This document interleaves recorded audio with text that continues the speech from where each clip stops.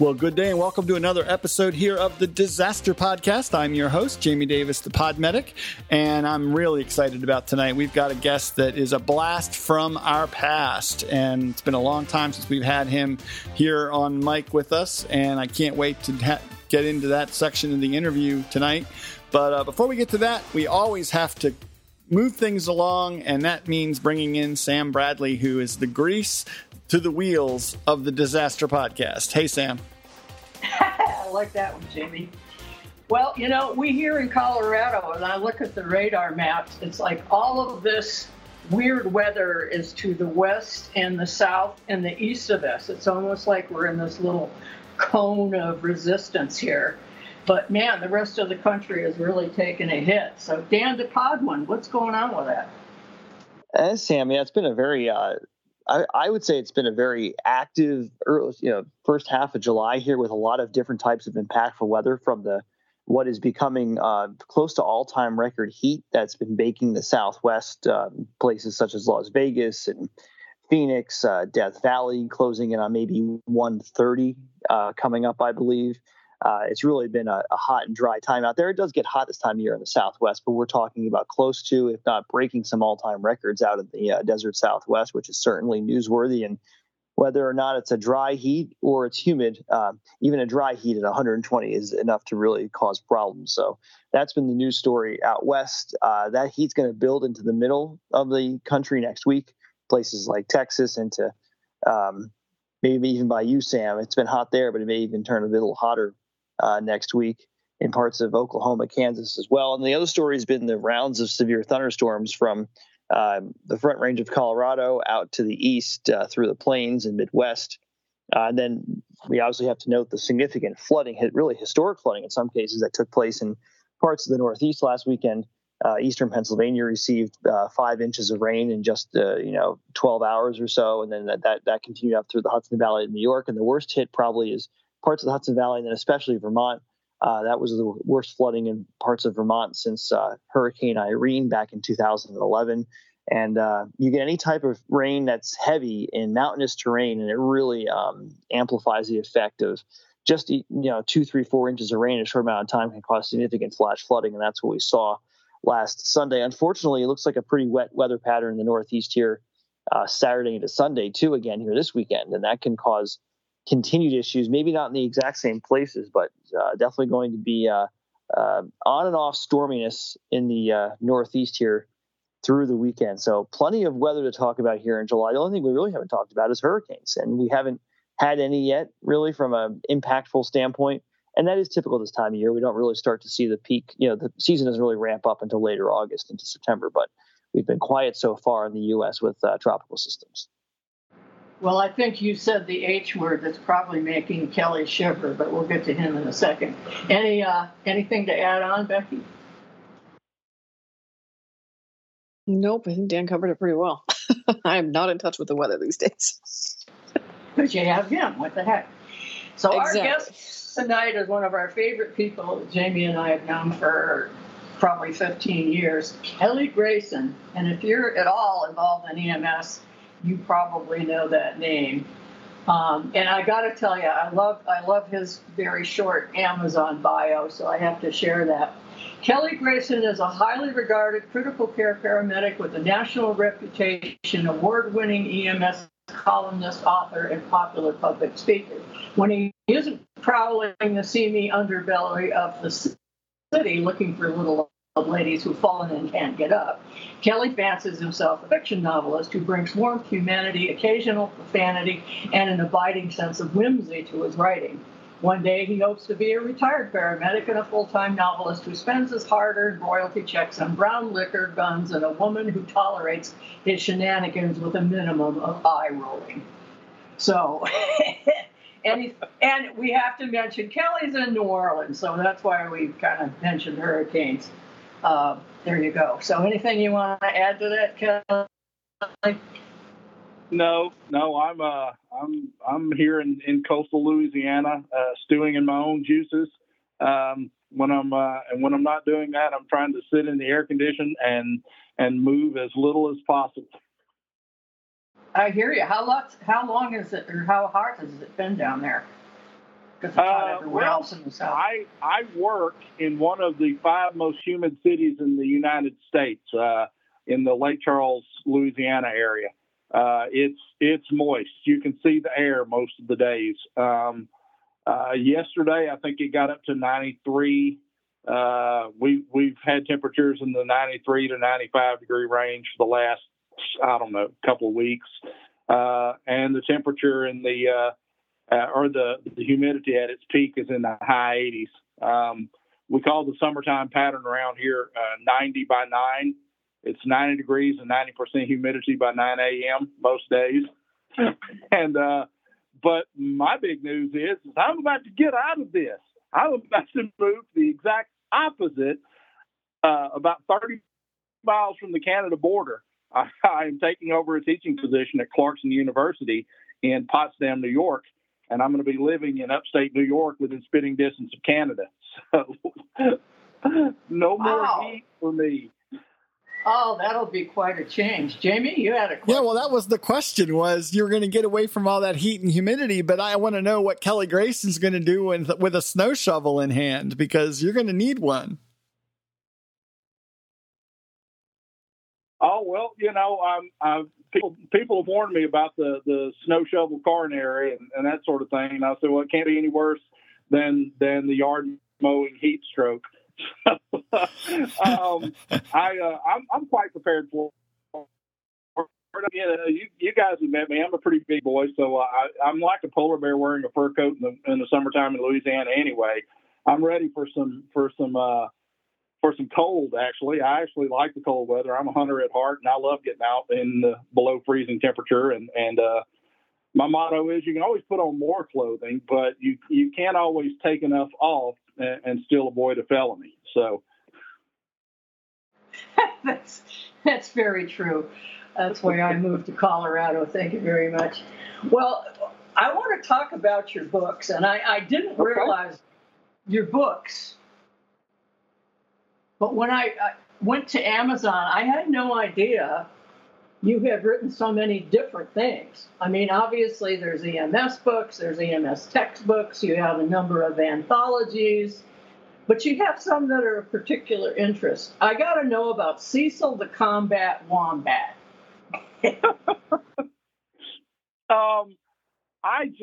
I like to try my hand at different genres, and I take a page out of Jamie Davis's book and try to employ a sense of whimsy in my writing and stretch my legs as it were, and write about the supernatural and urban fantasy and high fantasy and Cecil the Combat Wombat was my foray into military sci-fi. I've got a friend who is my erstwhile publisher of. I've been in a number of his anthologies. A guy named Ian McMurtry of Raconteur Press, and he is he's kind of writing the Bible, the canon for the uplifted sentient animal universe. I wanted initially to submit a story for an anthology there, and he wasn't quite ready for it yet. And I said, well, I'm going to do this on my own and kind of see how it goes. So the idea is that Cecil is a non-com, a sergeant in the Australian Army in the year 2225 in the midst of an Aboriginal rebellion that's been fomented by outside interests, the Soviets, and some shadowy individuals. And Cecil is part of the first group of sentient uplifted wombats who have been genetically modified and genetically engineered to be sentient and to walk upright. They've had some other body modifications, and their role in their army is tunnel rats. Although they hate the word tunnel rats, they prefer covert subterranean marsupial. So I tried to write Cecil as from the perspective of a world-weary sergeant non-com who's just trying to get through his day and survive combat and stay out of the crosshairs of the idiot lieutenant who is giving him orders and trying to keep this butter bar in line. And one of the secondary characters in the story is is his corporal, Ian McMurtry. I had to tuckerize my publisher there. Ian is a corporal and a card-carrying member of the E4 Mafia. He's one of those corporals who has a jillion connections in the armed services and can get things done and pretty much can circumvent any rule he chooses. So did that one. Cecil has gotten a lot of interest, and people have really enjoyed it. And the sequel to Cecil the Combat Wombat, where I introduce some sexy uplifted mongooses, it's coming out in late August. It's called Cecil the Combat Wombat, the Warrumbungle Campaign. I think you drink a little too much of that whiskey. I use, well, funny you should mention that. I usually have an open Shiner box next to the keyboard. That seems like that's where all my best ideas come from. Well, we've been known to, Dr. Joe and I have a glass of wine every once in a while. But the other one that sort of falls into this sounds like a Jamie book to me, but it seems as though it's the first of a series called Kindred, the Some Dude Chronicles. And This is a cute little thing here. In the Dakota Territory, a U.S. Marshal haunted by his past works desperately to discover who is behind a weaponized smallpox plague and stop an incipient Sioux rising.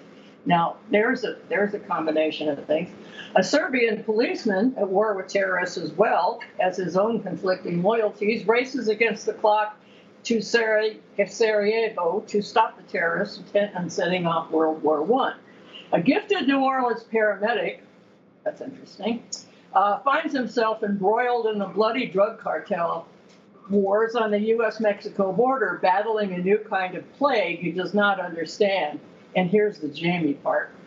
All three men have two things in common: the archangel that rests besides in their heads and the fallen angel they're pursuing.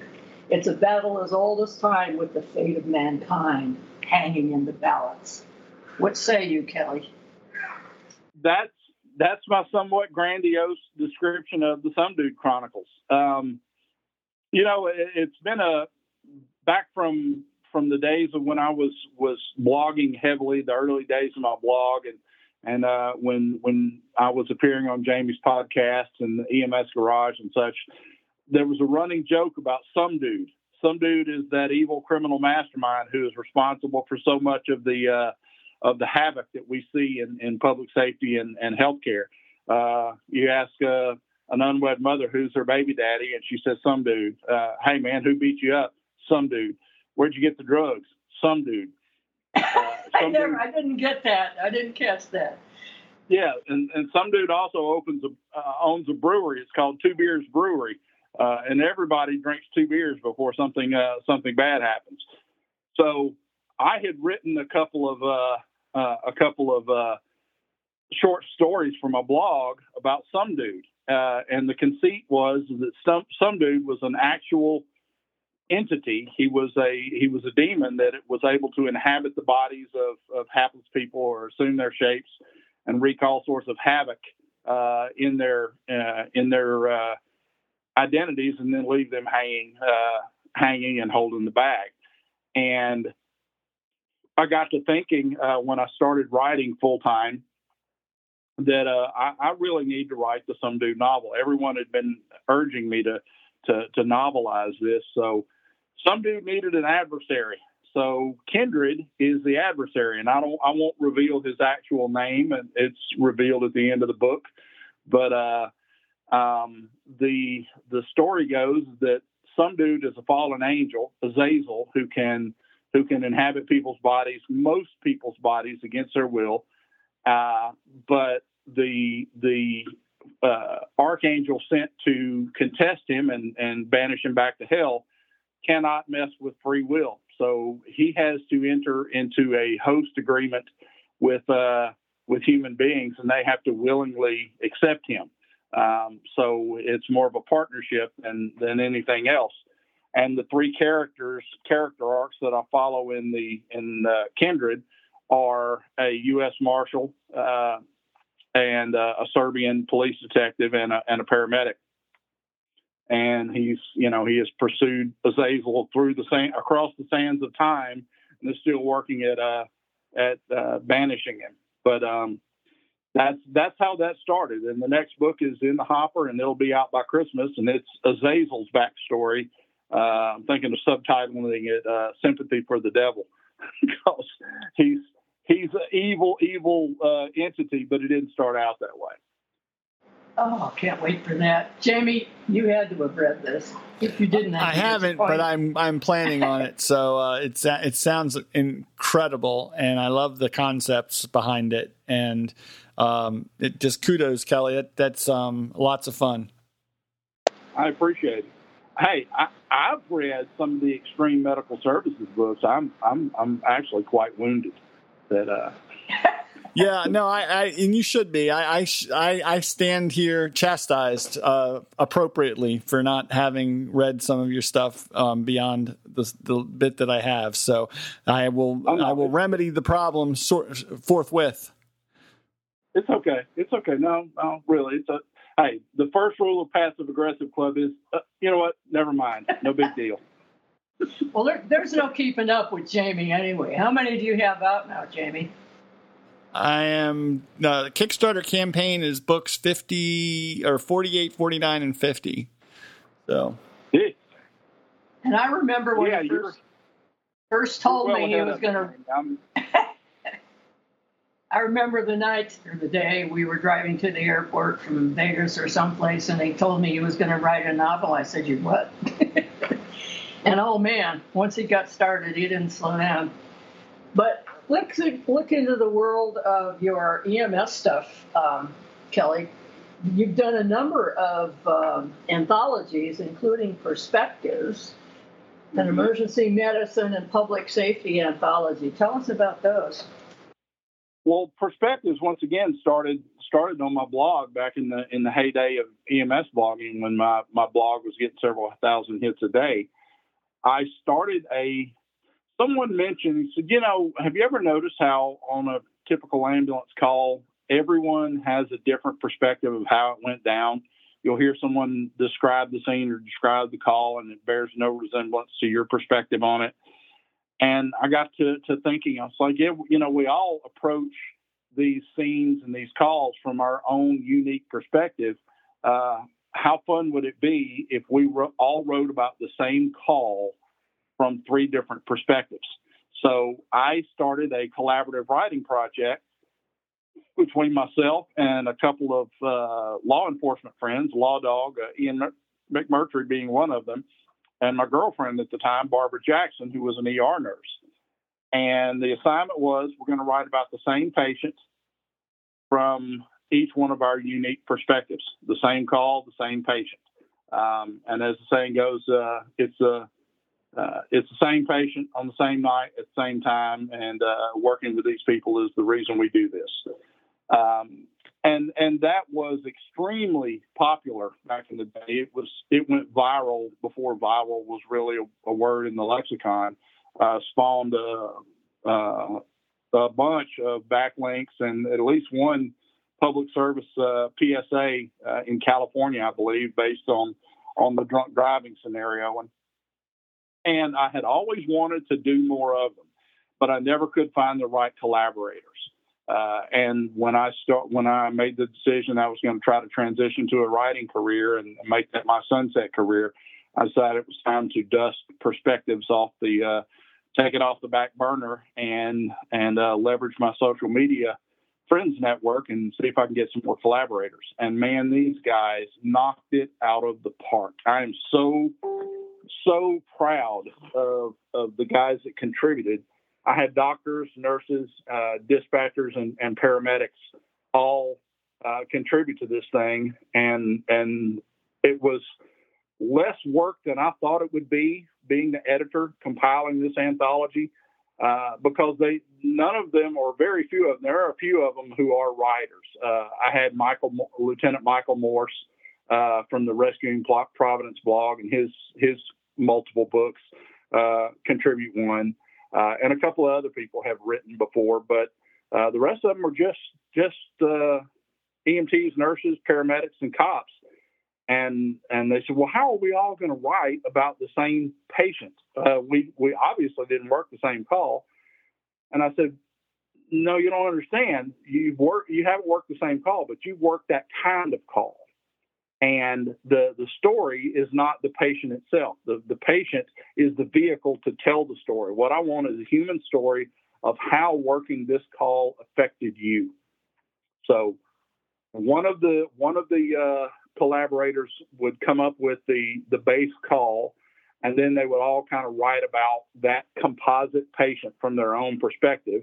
And then when they'd hand their 3 stories into me, I would do a little light structural editing. Actually, it required very little structural editing, and make sure that the stories kind of dovetailed seamlessly and all fit together well. And we published them as 2 volumes of perspectives. And my main direction to all of the collaborators was keep it real. Keep it real.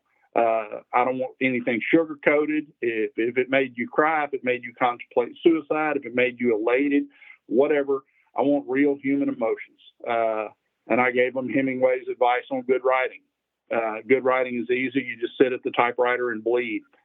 And that's what they did. And I'm so proud of those guys. I wish that book sold more than it did, because they all deserve to be wiping their rear ends with $50 bills. I knew it would be a labor of love, and a little more than that, but they all did a stellar job at writing perspectives. Well, it probably was cathartic to do it that way. Oh, yes, indeed. We know that cops and paramedics and dispatchers all see things from a different perspective, obviously, because that's their job. That's fascinating. I definitely have to read those. Dan, you have any thoughts? You guys are kind of sitting there listening. Yeah, I wanted to, well, first of all, I find this fascinating. It's really, really interesting background and the things you've done, Kelly, from a, sort of 2, I would say, very different areas and careers, sort of like Jamie. I was just interested, one, what are you going to be teaching at the University in Potsdam? And then what how did you get into the whole idea of being an author and writing? Is that something you've been doing since you've been like a kid, or did you get into that later? And how did you sort of start that many years ago? Well, I've always pretty much been an honest and hardworking paramedic, and with little pretension to be anything more. But I discovered that I had a talent for writing probably 20 years ago.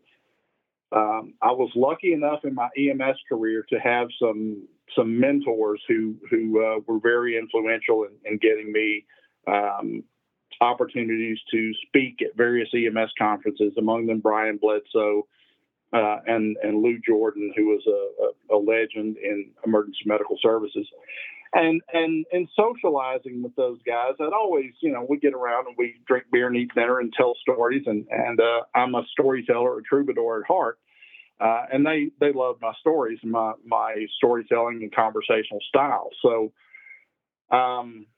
Brian got me writing, or got me speaking. And then when EMS One, the website started, I was one of their first columnists.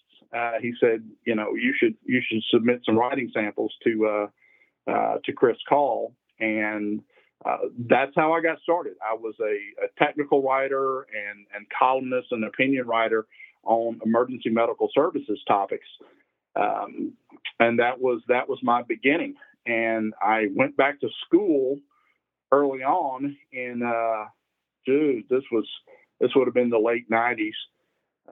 To get my degree, and I needed an easy A. So I took an English comp course that I already had credit for my ACT scores. I just needed something to pad my GPA a little bit. And we had to write a diagnostic essay the first night of class. And I wrote my diagnostic essay on whatever the topic was that she assigned. And the next day in class, she handed it to me and she said, what the hell are you doing wasting your time in my class? Come see me after class. So I went and saw her after class. She said, you're not going to get anything from this class, but if you want an A, stay in the class and I will put you to work writing something that is suited to your talents, and you can go with that. She marched me down to the faculty advisor's office for the university newspaper and told the faculty advisor, put him to work, let him write whatever he wants, give him a byline, and turn him loose. And I spent the next 2 years writing humor columns and making fun of my professors. It all got to be a status symbol who would get lampooned in one of my columns next. But the best advice I ever got as a writer is my freshman professor in the late 90s, Dr. Susan Lejeune. She said, trust your voice. Don't try to sound like anybody else. You've got a unique voice and unique vision. You need to honor it. And don't worry so much about the conventions of writing. The better you are at writing, the more rules you can flaunt. So that has been pretty much my motto ever since. And I kind of started to inject a little humor and a little bit of triumph and tragedy and a little bit of emotion into my technical columns and writings, and that's kind of what got me started. And the books started with a breakup. I was like many people in EMS, where you have no personal life and your entire identity is wrapped up in your career to the extent that you neglect your personal life. And I came home from a class and found half my stuff gone and a Dear Kelly note written and laying on the coffee table. In the ensuing weeks, to keep my sanity, I pulled out my laptop sitting at an ambulance post in the middle of the night and started writing. And after about 2 weeks, my partner pestered me to read what I had been writing. And she read 5 or 6 stories and said, this is good. You should try to get this published. And it all kind of started from there. Well, that was a good way to do it.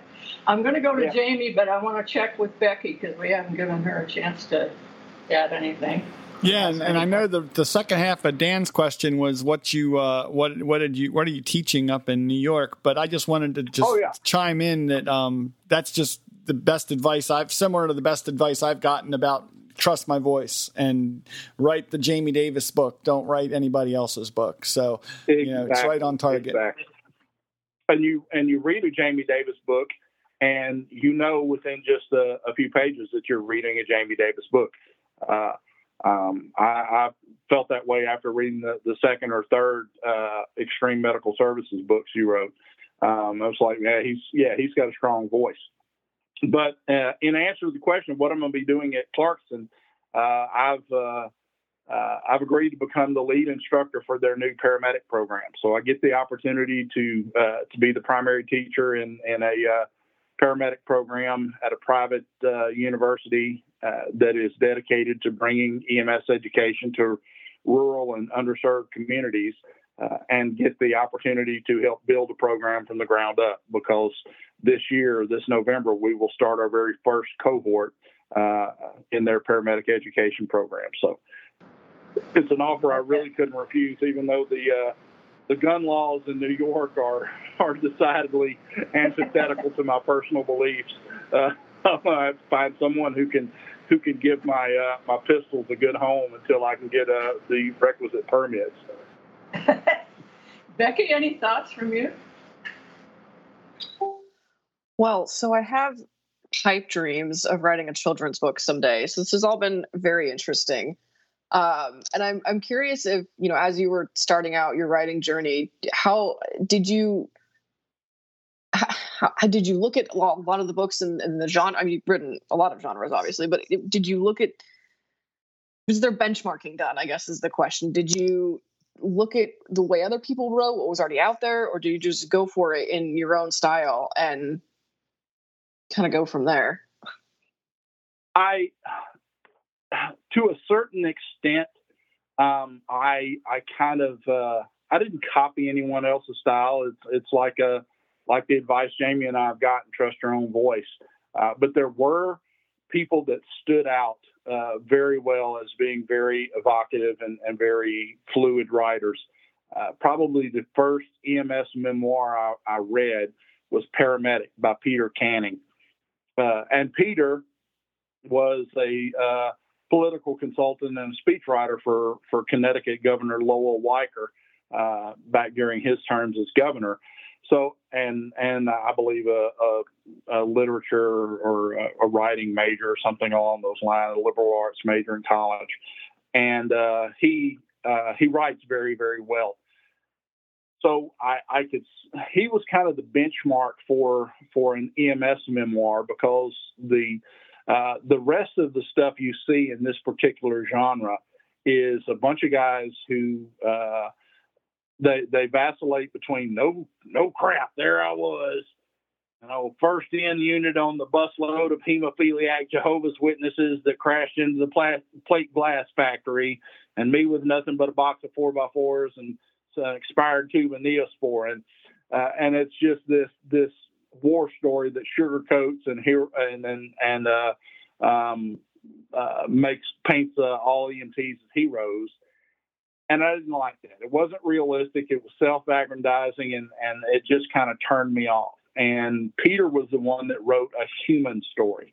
And I really, really liked that. That kind of spoke to me. Although his and my voice are not very similar, he doesn't. He writes a story of EMS warts and all. And the other writer that kind of influenced me after I started writing and wrote my first book was discovering Michael Morse. Captain Morse does a very good job at writing an evocative story with very little fluff. His prose is so spare and so lean that he can paint a beautiful picture with the minimum amount of words necessary. And it's just a very clean economy of writing, I guess you'd call it, that I admire quite a bit. I tend to get a little more florid than he does, but man, he can paint a vivid picture of a particular call and elicit emotions from the reader with just a few words. And that's a unique talent that you don't see in many authors. So if I had to say two people that influenced me, it's both of those. So Kelly, if I send you a couple of my books, will you read them? I'm feeling left out here. Heck yeah. You send them to me, I'll read them. I'll review them on Amazon, how we writers are. We crave public adulation and feedback and Amazon reviews. Heck yeah, I'll read them. That's right. Well, I appreciate that. Just one more I want to ask you about before we get to your current ones. You were part of an anthology called But Not Broken, and I'm intrigued with that. And I know this is something that will intrigue Becky. Hope and Healing, and that I picked up book 2, but I assume there's a book 1. Yeah. Yes, But Not Broken was the second in a series of anthologies about PTSD and complex PTSD. The first one was called You Can't Go Home Again. And it's mostly written from the military and law enforcement perspective of PTSD sufferers, And it was and compiled by my cover artist, Cedar Sanderson, who's she publishes under Sanderly Studios, and she's a novelist with a great talent for graphic arts. So she has designed pretty much all my short story covers and the cover of Kindred. And she let me know about this anthology, and she said she wanted some PTSD stories with an undercurrent of hope. So I wrote a story for her, and it's pretty much autobiographical. It's my story of burnout and PTSD and rejuvenation and that sort of thing, called Gravestones. And the whole thing behind Gravestones is the conceit is that every good medic or every conscientious caregiver or medic or nurse, whoever, has the things that bother us are not the bad calls, the blood or the gore. You're much too busy working to notice those things. The things that bother us and stick with us are the ones that we blame ourselves for a bad outcome, that we are our own worst critics and the ones where we thought we failed someone or could do better. And those stick with you, even if it wasn't a particularly graphic call. And I say, every EMT or nurse or doctor or whatever has their own psychic graveyard in their head, and the names on all the tombstones are the people that you thought you failed. And you will never get rid of those tombstones, but if you want to heal, you can at least make friends with the ghosts. And that's what gravestones is about, is learning to make friends with the ghosts. And I like that one as well. So there were some great stories in that, some better ones than mine in there. And I'm proud to have been in that anthology as well. Well, you're going to find a lot of PTSD in my first book, especially because I knew people that were going through that, and I have to include myself in that, even though it isn't about me. There's a little bit of me in there, but Jamie in the sidebar put "Amen, brother," and I gotta second that myself. But let's get into the last two. Yeah, to interrupt you a bit, Sam, that you said that something you said kind of sparked a memory. I never thought of myself as being a PTSD sufferer. I had very few calls that I had nightmares over, triggering events, as people would call them. I never considered myself the PTSD type until my girlfriend and I were watching Justified on TV. We were binge watching Justified, and there's a scene in there where Raylan's ex-wife says, Raylan, you hide it well, but you're the angriest man I know. And I kind of laughed and glanced at my girlfriend, and she's just looking at me strangely. And I said, what? She said, that's you. I said, what do you mean? She said, you're the angriest man I know. You used to not be that way, but you're mad all the time, and it doesn't take much. And that's when I first kind of had an inkling that, man, maybe I've got something going on that I'm unaware of. And that kind of helped. It was a bit of an epiphany in getting some help and seeing a therapist and trying to resolve those issues. Well, that's the interesting thing, because for me, going to ground zero was a no-brainer. I mean, we all walked away with that. But when you're looking at your career, however many years that may be, and all those various calls, you don't pinpoint it on one particular call or one issue. And you don't realize that it's eating you. EMS eats you for dinner, and you don't even see it. Other people see it, but you don't. We need to do a whole podcast, Jamie, on that topic and include Kelly, because we haven't talked about that stuff for a while. But I want to get to the last two, which is the reason we're here. The first one I ever saw you do was En Route, a paramedic stories of life, death, and everything in between. And you have a second one of those coming out. So I got to hear about that. Yeah. Well, thank you. The En Route was the story. Was the book I wrote sitting in the passenger seat of the ambulance after my wife left me.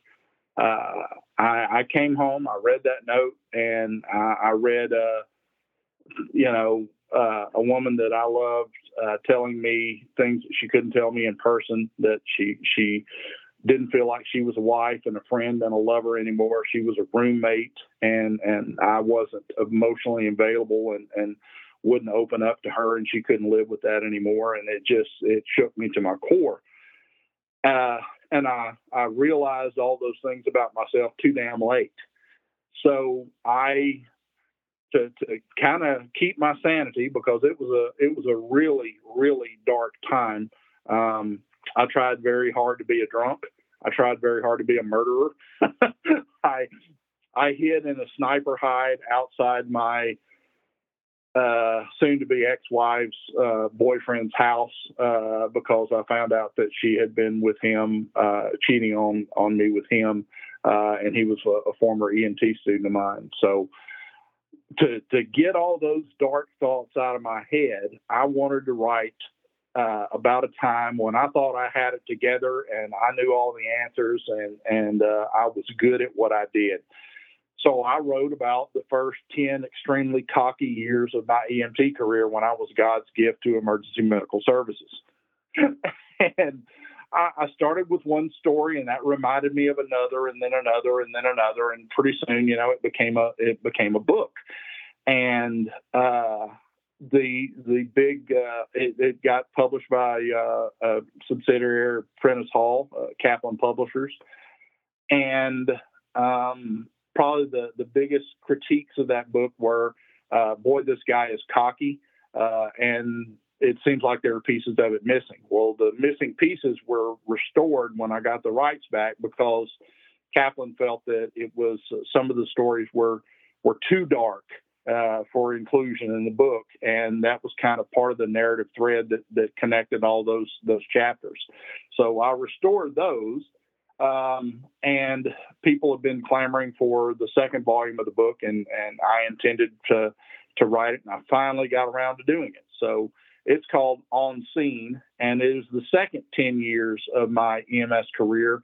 I'm a little older, a little wiser, much less cocky, and the focus has shifted from, hey, let me tell you about this cool EMS call that I did, to, hey, let me tell you about these cool people I work with and the relationships I made and the patients that affected me and that sort of thing. So it's as much a collection of EMS tales as it is my personal growth and narrative and how I matured as a man and an EMS provider. So I'm hoping that people like that, and it's going to be ready to go in a couple of weeks.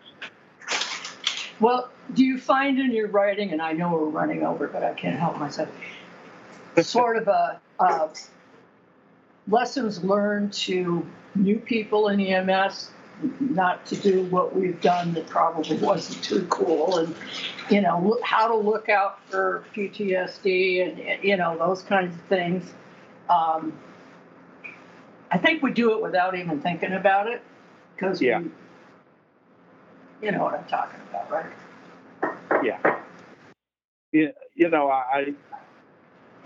I think it's a bit of a cautionary tale as well. And there are some stories in there where, I'm telling this story of a horrific call from more of a world weary perspective. There's a line in there that, the hardest part about losing your soul is remembering a time that you had one. And that was kind of my perspective in the latter part of my EMS career is wondering where that guy who got joy from these calls and didn't let it emotionally affect him, wondering where that guy went, where the idealistic person went, and missing that person. I wish I could be that idealistic person or that person who had more empathy than I think I have now. So that was there. There's a lot of cautionary tale in it, and I like to hope that the story as it progresses shows some of my growth and how to find some rejuvenation and find some hope and healing and a little restoration of my enthusiasm and idealism as the story lines on. We're glad you were able to look inside and share that with everybody else. I think you and Jamie ought to write a book together. What do you think, Jamie? That would be a very interesting story, I have a feeling. Between Kelly's quirky sense of humor and my sensibilities, I think we would come up against some interesting challenges. What do you think, Kelly? Yeah, I'm all for it, man. We could collaborate on an EMS book, co-author an EMS book, or you can come play in the Cecil the Combat Wombat universe, that might be Battle fun. of Waffle House universe, as much as you want. So let's do that. I see the two of you doing the Wombat books or something, but if you do something more EMS, maybe you can throw me in. I'm not much into wombats. rock on, Sam. Yeah, look, there will be a third volume of Perspectives, And I'll, if you would like to collaborate on a story in the third volume of Perspectives, this one is going to be more chicken soup for the paramedic soul kind of thing. I want perspective stories that are uplifting and hopeful with happy endings. The problem has been is I can't compile an entire anthology of field deliveries of babies. And that's everybody's uplifting story. Hell I can't tell 20 field delivery stories. No, that won't happen here. Yeah, I'll think about that. Well, I hate to close this out. This has been so much fun. I ran way over, but I don't care because it was worth it. But Jamie, I'll throw it back to you. Yeah, and it's been just great listening to Kelly and chatting with him again. Kelly, you're always a lot of fun, and you're always welcome back on the show. Maybe we can have you on to talk a little bit after you've gotten your feet under you up in New York, but to have you on to discuss the challenges around building a program like that from the ground up and what it means for the future of EMS to have degree programs and things like that. So I'd love to bring you on and go that direction next time. Yeah, most definitely. I look forward to doing that. And guys, thank you for having me. And I hate that I've been so long-winded and haven't given the rest of your guests a room to get a word in edgewise. But you know me, you get me talking, I won't shut up. No, it's okay. They're part of the team, so they're used to it. Kelly, where can folks find you if they want to reach out and find out what you're up to? Is there a central location where you're found anymore? You can find me at ambulanceDriverFiles.com, my blog, and I've gone back to updating that and publishing putting new updates and posts on the blog. Or you can Google me. You can find my Amazon author page, Stephen Kelly Grayson. Or just do a web search and there'll be multiple hits. Beware, I'm not Adrian Palicki, the first officer on the USS Orville. I'm the other Kelly Grayson that's less photogenic. Other than that, I don't know about find me online at a number of places. Excellent. Fantastic. Before we get into everybody else, I do want to remind everybody to thank Joe Holly and the rest of the gang at Paragon Medical Education Group for their continued support of the Disaster Podcast. You know, we're coming up on our 10th year here, and we couldn't have done that without their ongoing support to help us keep this podcast alive.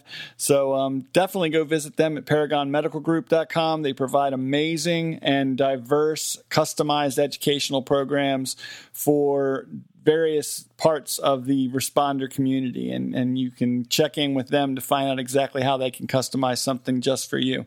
We'll go ahead and check out here with Dan. Where can folks find you? You can find me on Twitter at WXDepo, DEPO, and also in the Disaster Podcast Facebook group.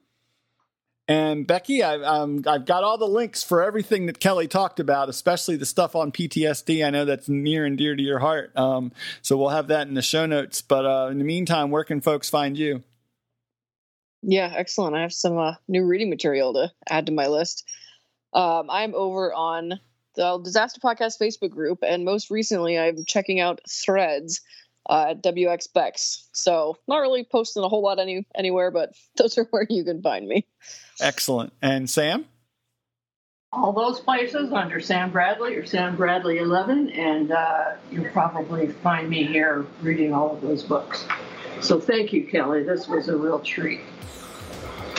It has been a unique pleasure, guys. It's like old home week. I've enjoyed it. It certainly is. Well, I guess trying to come up with a tagline for this one is difficult, but you know what I get from you, Kelly, is the fact that you were able to take a lot of bad, dark situations in your life and share them and write in a cathartic way and you know, share these with people that probably need to hear them. So thanks for that. Well, thank you, Sam.